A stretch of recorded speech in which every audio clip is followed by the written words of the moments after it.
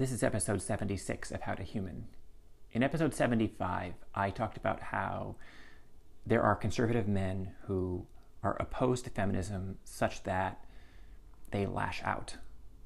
And it is part of their worldview that they are so anti-feminism and the ideals that it preaches that they are particularly nasty and difficult and push against the ideas that feminism is trying to put into our culture. They feel that they're being forced to think, act, and say things that they don't believe, or things that are bad for society or for them and their families and their community. And in what will be probably a controversial podcast, I want to talk about what that is that they're pushing against and why they're pushing against it without giving my opinion on it and being as neutral as I can be. I should start by acknowledging that a pushback against feminism isn't some kind of new thing. Men have been doing it since the beginning. And that's just clinging to the status quo and understanding that they were comfortable with, and by they I mean men, and changing that in ways they were uncomfortable with. I mean, yeah, I think we can take the patriarchal response that it necessarily lessened their power. The power balance would shift if there is a level of power and it's finite. And the extent to which women gain more power, men lose power. If it's a zero-sum game, and on a level it is. And that was a lot of the pushback. So I'll start with first wave feminism. And the idea there was, it was mostly about the right to vote. And the subtext of that is that women are human beings with opinions, which I can't argue with that. I don't think anybody would, except Ann Coulter. She's made 2 jokes on 2 different occasions that women shouldn't have the right to vote. That notwithstanding, she's just whatever she is. A person who is just trying to create controversy, most likely. I don't think she thinks that. That notwithstanding, that is a fight that at this point in time, right, and in the late 19th century and early 20th century, I mean, that was a legitimate debate that people were having. I'm not saying it's legitimate in terms of it should have been had, but people were having it and people landed on both sides, and eventually they fell on the right side of giving women the right to vote. But my point is, why would men fight that? Why would men be against the legitimization of women as human beings with opinions? Well, I mean, it mean they weren't property, and they were right on some level that it was the beginning of a trend to move towards equality, and with equality, a power structure difference. And maybe it was just similar to the gun control argument that if we start implementing any regulation, then eventually more regulations will come. And if we start the women's movement, if we give them some power, more power will come over time. Like that's the only way I can justify any kind of argument against women's suffrage. And that was the beginning of first wave feminism. And then second wave feminism was mostly about women being equals in the workplace. We are not just mothers and secretaries. And that's a hard one to fight also. It is... I gather that men who were against that as that came up, and we're mostly talking about the 60s here, when second wave feminism really took hold, and I mean, it went beyond the 60s, but it started in the 60s, in that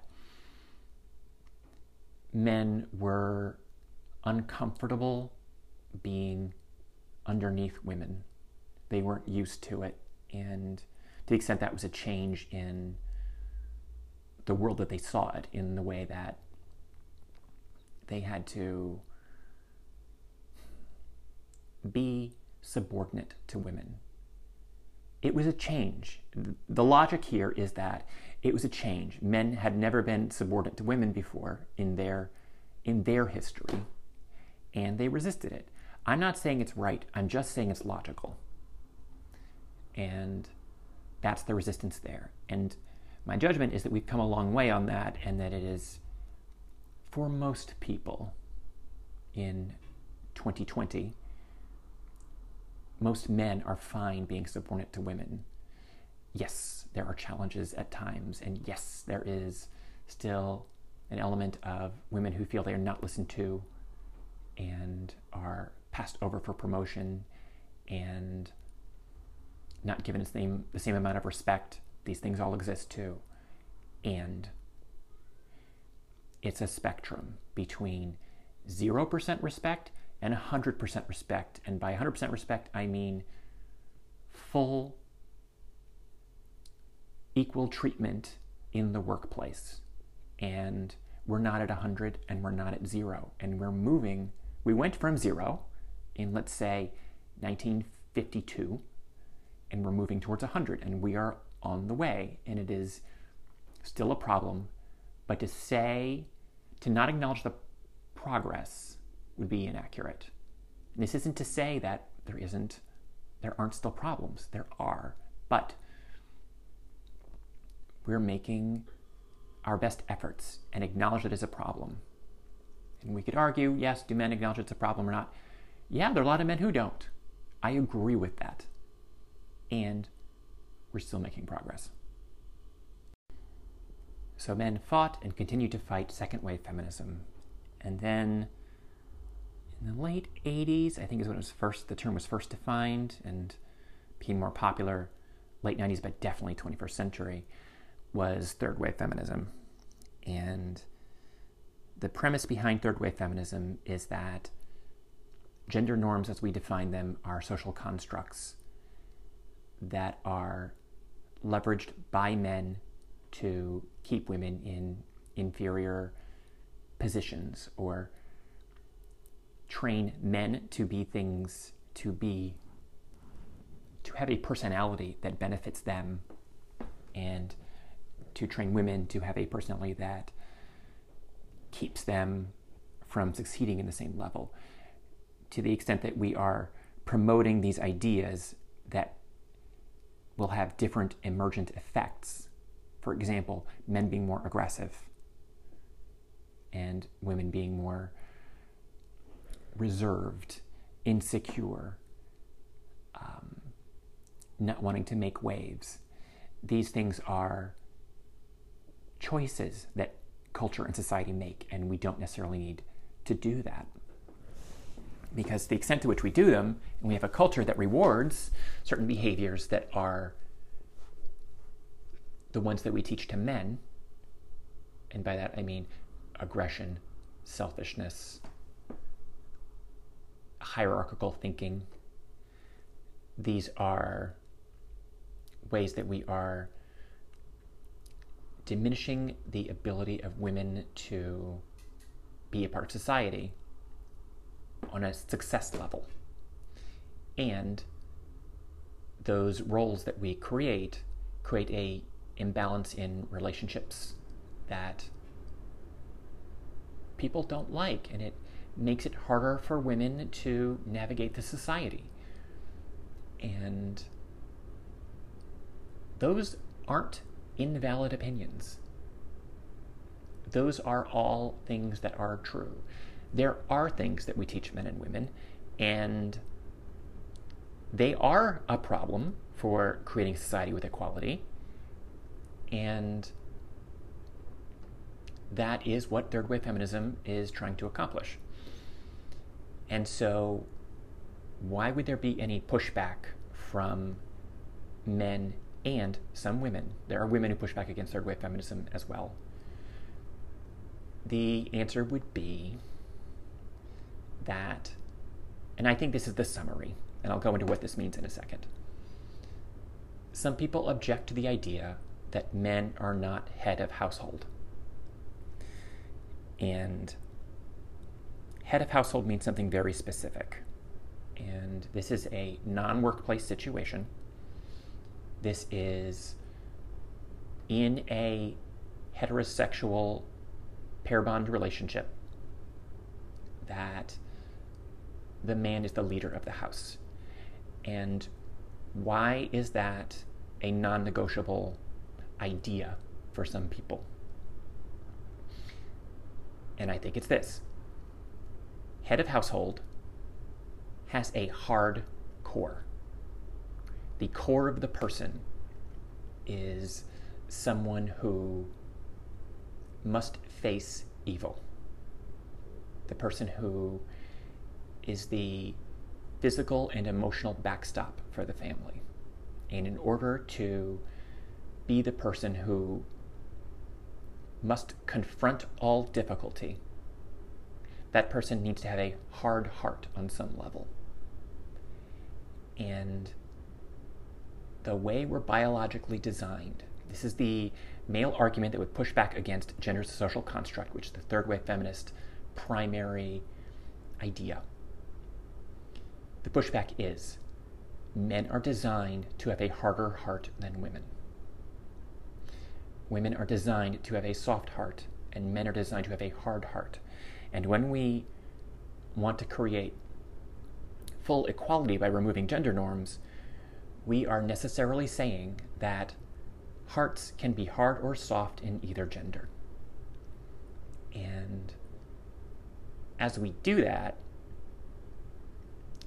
that necessarily means that we will have women with hard hearts and men with soft hearts. And the third wave feminist argument would be, well, that's just who you naturally are. You can choose to be whatever you want to be. We're going to teach you both options, and you will gravitate towards whatever works for you. And I would judge that the counter argument to that would be, while that's somewhat true, it is also true that because gender norms are partially socially constructed, it is a teaching mechanism we use to harden an already hard heart. It is possible to teach malleable people things that don't work for them and aren't authentic to their biology. And those who disagree with third wave feminism would say, we find it offensive that you want to teach inauthentic behaviors that don't align with a person's biology because you think you know better than we do about how gender norms work, gender definitions, gender, the way men and women get along with each other in the course of being human beings. And this is hard to say, right? Because what I'm trying to say is that from the perspective of the people who are fighting third wave feminism, who think that it's a bridge too far, is that the traditional gender norms that third wave feminism is trying to do away with are valuable and not something that should be treated as optional. In the end, it is a power struggle. It is women and feminism seeking, in their view, equality, 50-50. And what men see is a degradation of their power, which they will fight against. I'm not saying it's right, I'm just saying it's logical. And in the course of this move, though, they do sense a restructure of society and culture. So in addition to teaching men to have soft hearts, there's also a reduction of the importance of the hierarchy that some men feel put off by. And it is what third wave feminists would argue is a culture of selfishness within men, and that's part of the hard heart that they want to reduce, not only in men as individuals, but the male culture overall. That selfishness is what they'd call part of toxic masculinity. And men understand that on some level. Selfishness is ugly. I think most men would agree with that. There is a level of selfishness that is completely inappropriate in society and that men should be removing. However, there's a level of selfishness and prioritization of one's own needs that is just human. And this goes back to my empathy logic arguments. If you have so much empathy, if you are so selfless that you end up prioritizing someone else's needs over your own, that is a soft heart. And the hard heart that men they tend to have biologically, if we believe that gender is not entirely a social construct, because it is partially a social construct. It is, for sure. But there's a biological component too. And the biological component, Washington, D.C., and sirens. The biological component does tend to make men have harder hearts and be more selfish and be more hierarchical, and on some level, men don't like being told to behave ways that are inauthentic to them. It just doesn't feel right to them, and they push back against it.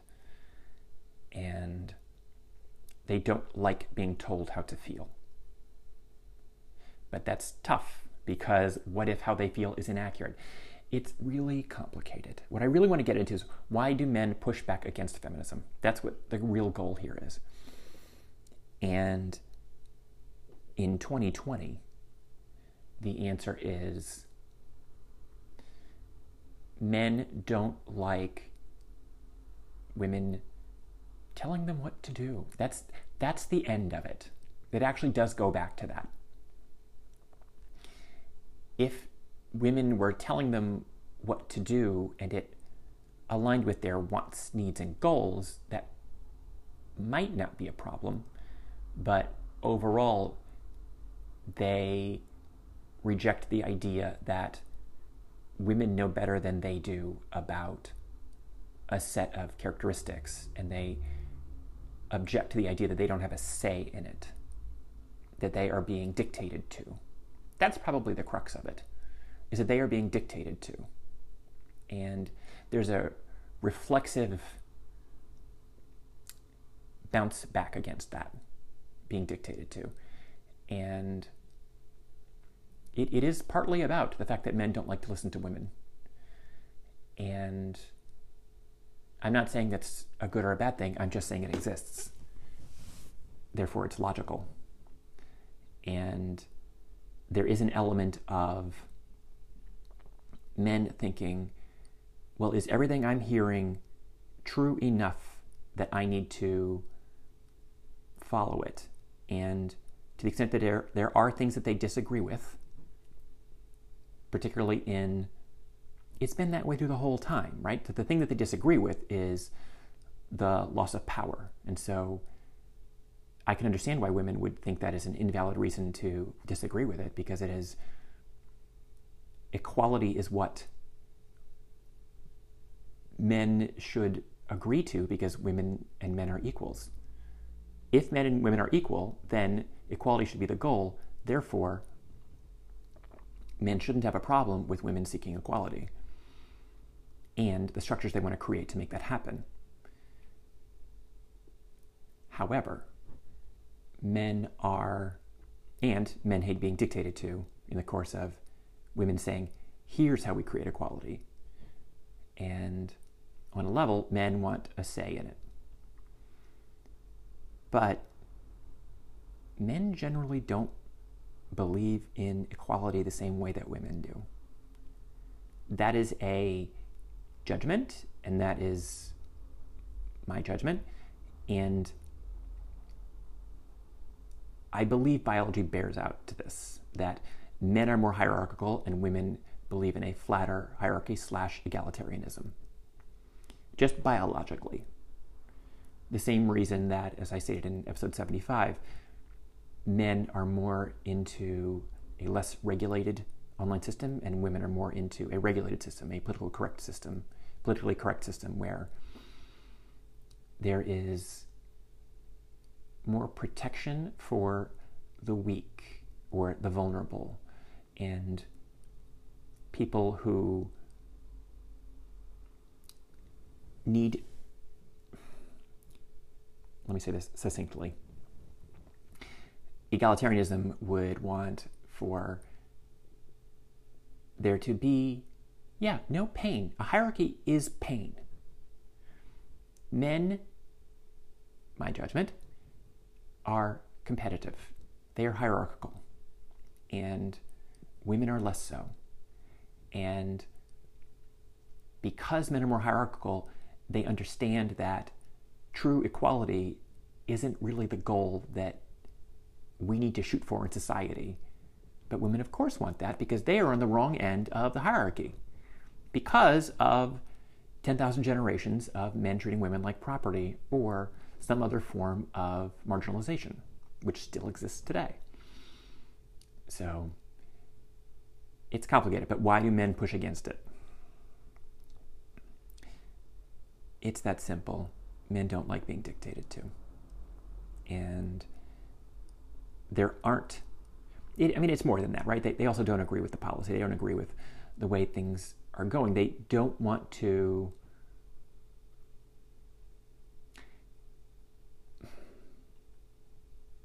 they like to have their own male opinions on things. And what feminism does is it forces men to have opinions that are not their own. That's the dictation, is that feminism is saying, here's how it is.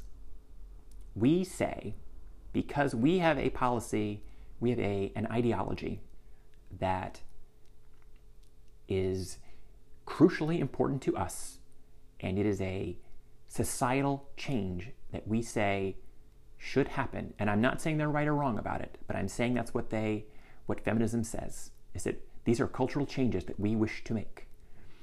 And that is, it's forcing an agenda. And men don't like having restrictions. Men don't like being told how to think, say, and feel. And I'm not saying what they're being told to think, feel, and say is right or wrong. I'm just saying they don't like it. They don't like being told. And you could say, well, feminists might say, well, they're wrong about this because these are things they should think, say, and feel. Okay. Maybe. I don't necessarily disagree or agree with that. It is logical for them to want that because they have an agenda. They have an agenda of equality. And men have an agenda of wanting to hold on to their power and not be dictated to. And that flies in the face of feminism. And so that's our impasse. That's why some men they object to feminism reflexively, because it is an assault, in their view, on their freedom to think, say, and feel how they want. And believe what they want. Let's think. So this was a bit disjointed, probably not as fluid as I would have liked. I can do that better, and I will in the future. But that's the end of this episode of How to Human. I want to add an addendum to this podcast. I made the comment that men prefer to be hard-hearted, or that's what some feel. And that kind of goes into the toxic masculinity box that society feels that men are in. And it isn't what I meant to convey. This is why I need to talk carefully about this. I have a phrase that I use that men are kind by choice, not by nature. And what that means is that men are perfectly fine being sweet and caring and loving and empathetic and have no need for that overly stoic thing to exist all the time. But underneath, there is a need to know and have an ability to turn on a stoic coldness if it's required. And that is when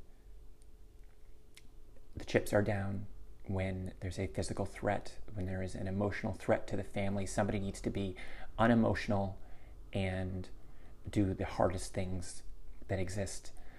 And the person who is the leader, the person who is the backstop of the family unit, that is the person that has that coldness and darkness available to them, the hard-heartedness. It doesn't have to display itself all the time. There's certainly room for being fun and playful and all those things. I do it every day. And the point I'm trying to make is that I don't want my comments about being hard-hearted to be misrepresented as a need for the completely stoic, unemotional man. That isn't what I meant in one of the things that men believe is one of the things that feminism is fighting to take away. There is a nuance that isn't discussed very often, which is the idea that there are three things a man can be. He can be hard-hearted and unemotional. He can be soft-hearted and be nice at his core and just a sweet person by nature. And then there's the third option, which is what I'm trying to convey, is the hard-hearted option that knows the world isn't a nice place and that there's going to be battle, physical and emotional. And in order to engage in that physical and emotional battle, there has to be a darkness there. And the darkness exists, and on top of that is a bunch of love and creativity and sweetness and happiness and all the other parts. But there is the boundary setting, do or die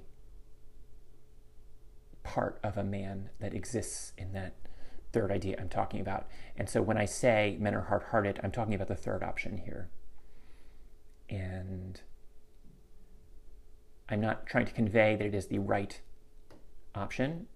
I'm saying that in the judgment of men who are pushing back against a feminist redefinition of what men are by saying gender is a completely social construct and thereby getting rid of men who are hard-hearted, my definition that I just gave, that's what they're pushing back against.